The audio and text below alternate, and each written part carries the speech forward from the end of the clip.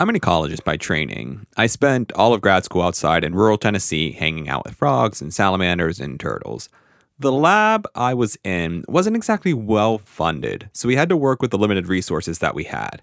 I've heard stories from folks about the weird Walmart runs or Target runs they've had, but for me it was more about my dual role as scientist and groundskeeper. One day, after weed whacking or weed eating, whatever you call it, around one of our outdoor areas where we did our experiments, I slowly noticed that I was having some trouble breathing. Not like shortness of breath or anything, but just trouble getting the air through my throat and into my lungs. I realized that my throat was closing up. When I was out weed whacking earlier, I had failed to notice that there was poison ivy mixed in with everything else. And so when the machine hit the ivy, it would cut it, but then throw all these little particles into the air that I ended up breathing in. As my throat was closing, I made a call to my doctor, who wrote me an emergency prescription for a steroid and suggested that I immediately chow down on some Benadryl. I ended up being okay, and after a few days, frankly, I was back to normal. Now I have a house and land in the yard, and I love doing yard work. But I'm always especially on high alert for poison ivy. Everyone has a story, even, or maybe especially, scientists. Science affects each and every one of us. Let's talk about it. From the American Geophysical Union, I'm Shane Hanlon, and this is Sci and Tell.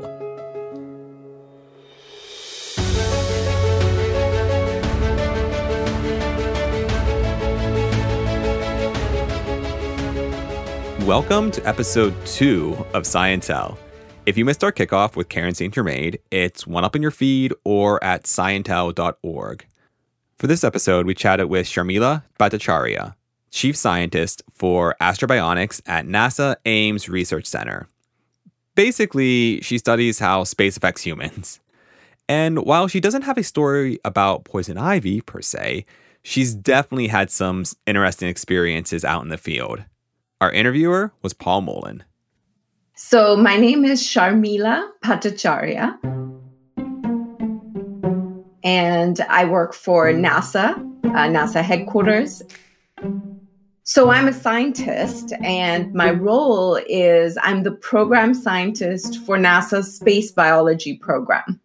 So this is the program that's interested in looking at the fundamental biology of how systems respond to the space environment. And so my job specifically is to help NASA make strategic plans and prioritize the science that we do so that we can keep, so we understand how to sustain, habitation as well as exploration. When astronauts go into deep space for periods of time, we have to understand how to keep them safe, how to send, food with them and all of this good stuff, as well as do science alongside that to understand the underlying changes that happen to systems in space, so that in the big picture, then at the end of the day, we can keep humans safe in space.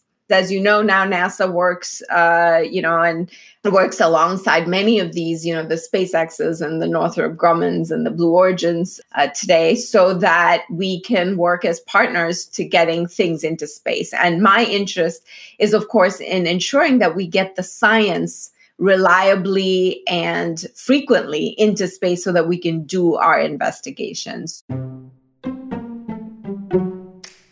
So I think it starts with the fact that I really enjoyed science, but, I also loved English. So I loved writing, I loved reading. I still do. So literature, was something that was very near to my heart as well. I loved math. I liked physics. I liked biology. I loved chemistry. I loved history, right? So in some ways, it was a tough choice. So when it came to choosing the one path, it was a little bit of like a toss up, because, and then it struck me that, okay, which part of science, so let's say if I want to do science, which part of science do I love? And then I think, biology for me was what came to mind. And then I thought, okay, and I love writing. But then, in biology, and frankly, this is something that maybe a lot of young folk who are interested in science careers may not think about, but writing and communications and reading and literature, all of this actually tie in, and history tie in very much together, because no matter how good your science is or how well your experiments go, if you can't communicate that, and if you can't write grants effectively, then you don't get funded. Or if you don't communicate effectively at a conference, then your colleagues don't understand what work you're doing, and then you may as well not have done it, right? So communications, writing, English, all of this actually flows very nicely together with science. And so at the end of the day, I think as I grew, in age and maturity and experience, I realized that it's not really that much of an either or. I think the biggest challenge is funding. So science, and it's something, Paul, that I think, it jumps out at us today as we're in the middle of a COVID pandemic, where what are we looking to as the holy grail that's going to get us out of this? It's science, right? It's the vaccines that are going to be developed. It's the interventions. It's those medications, it's the drugs. That is what's going to get us out of this. And so I think what sometimes we as people, as a nation, and perhaps even sometimes globally, what we forget, we take science for granted. We assume it's going to bail us out of situations, but we often don't fund it to the extent that would really be helpful when we need it. And if you think back, to the heydays of most nations, including ourselves, and we think of the Apollo era, we think of, sending humans to the moon for the very first time, right? It was all based on having a solid foundation of funding for the nation for science. And I think so when I look back, just at even from my personal standpoint as a scientist, having a career in science, I think the biggest challenge for most scientists is the funding. If you could be doing anything else, you think, with your life, and if you didn't end up in the sciences, what do you think you would have done? Theater. 100% theater. Yeah, I did a lot of plays and theater growing up in school, K through 12. Loved that world. Then, of course, as I got to college and things just got busy, and I was majoring in biological chemistry, not theater, so I didn't even have time to take theater courses actually in college. But then in grad school, actually, I did participate again. So high school, I'd done some even semi-professional type stuff.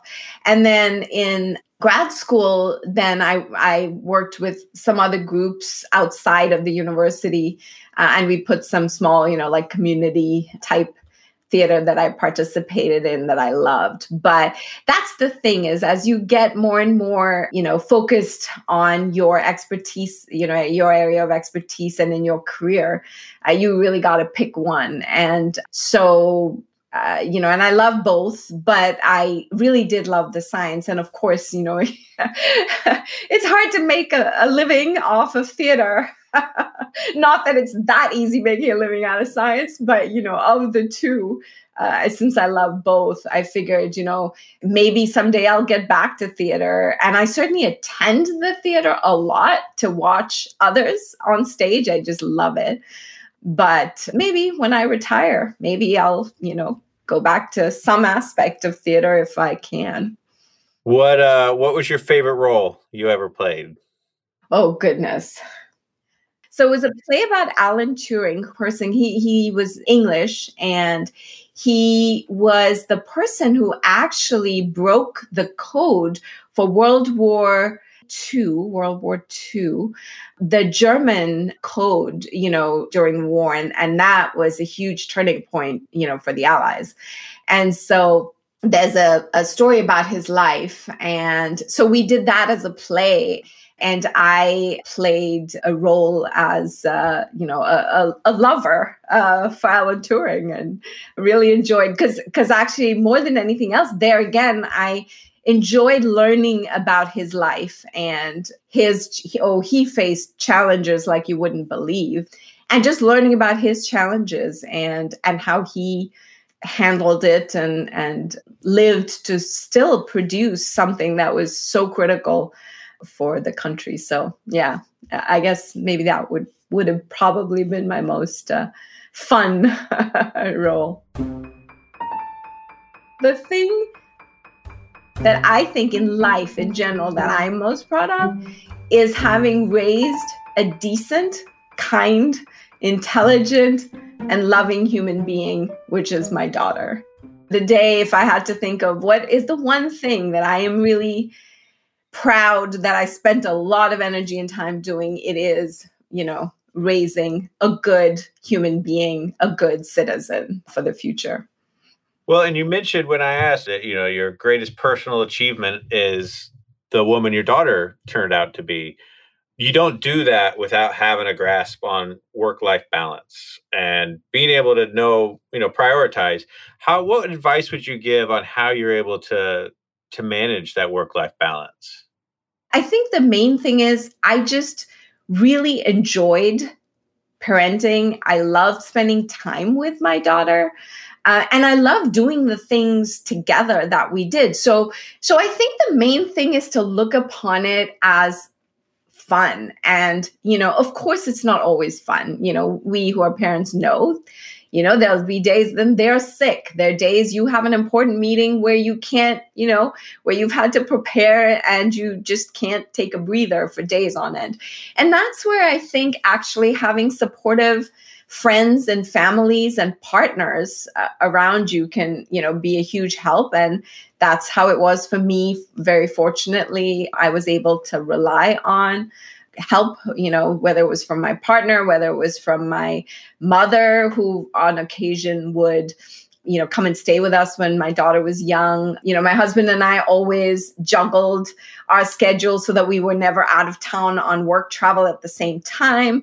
So it takes coordination. And, we had friends and neighbors who were this amazing supportive community who we could rely on. My friend and neighbor across the street, Barb, she was like a second mom to my daughter on many occasions. So it's all, as they say, it takes a village, right, to raise kids. And it's so true. Building that support network and having that group around you is really good, not just for working parents, but also, I think, for the kids.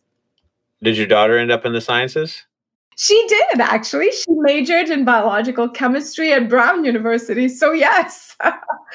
Now she's very interested, of course, also in, business and commercial, companies. So she's working in a healthcare consulting company after graduation. But yes, she's definitely a very analytical thinker and very interested in science for sure. And one of the reasons I think it's very important to have these conversations that you and I are having today is that it's important to communicate to people, whether it's to my mother or to my grandmother or to my, uncle, what it is that we do and why it's important and how it contributes to society is a very important dialogue for us to continue to have. And so for those kids who love science, it's important for them to voice that interest to the adults around them, because that's how folks realize the value. And that's how we as a nation, invest in the future of our country by investing in science, going up forward. One more thing I would say, yes, the first about raising their voices, being an important part of the nation's discussion, as they are doing today in politics and in many other things, and they need to continue to do that. In addition, one thing I would say to our young scientists that, a career in science is really fun. And it is something that you can be sure of will never get boring, will never be repetitive.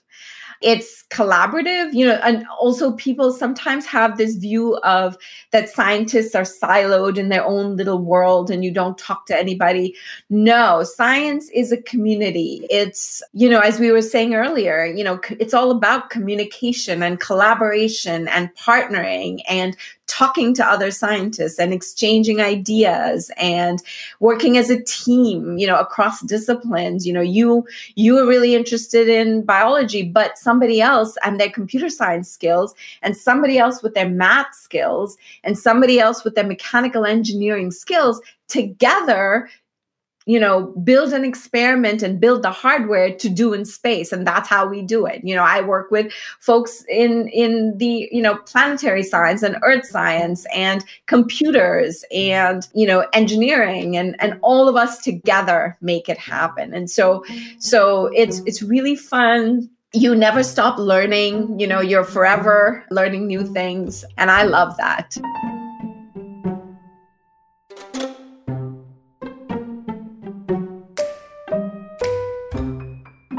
I'm with Sharmila on this one.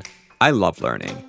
Years ago, when I was that grad student and sometimes landscaper, I would have laughed folks right out of the field if someone had told me that I'd be a professional science communicator, storyteller, and podcast host, all while still being in the sciences.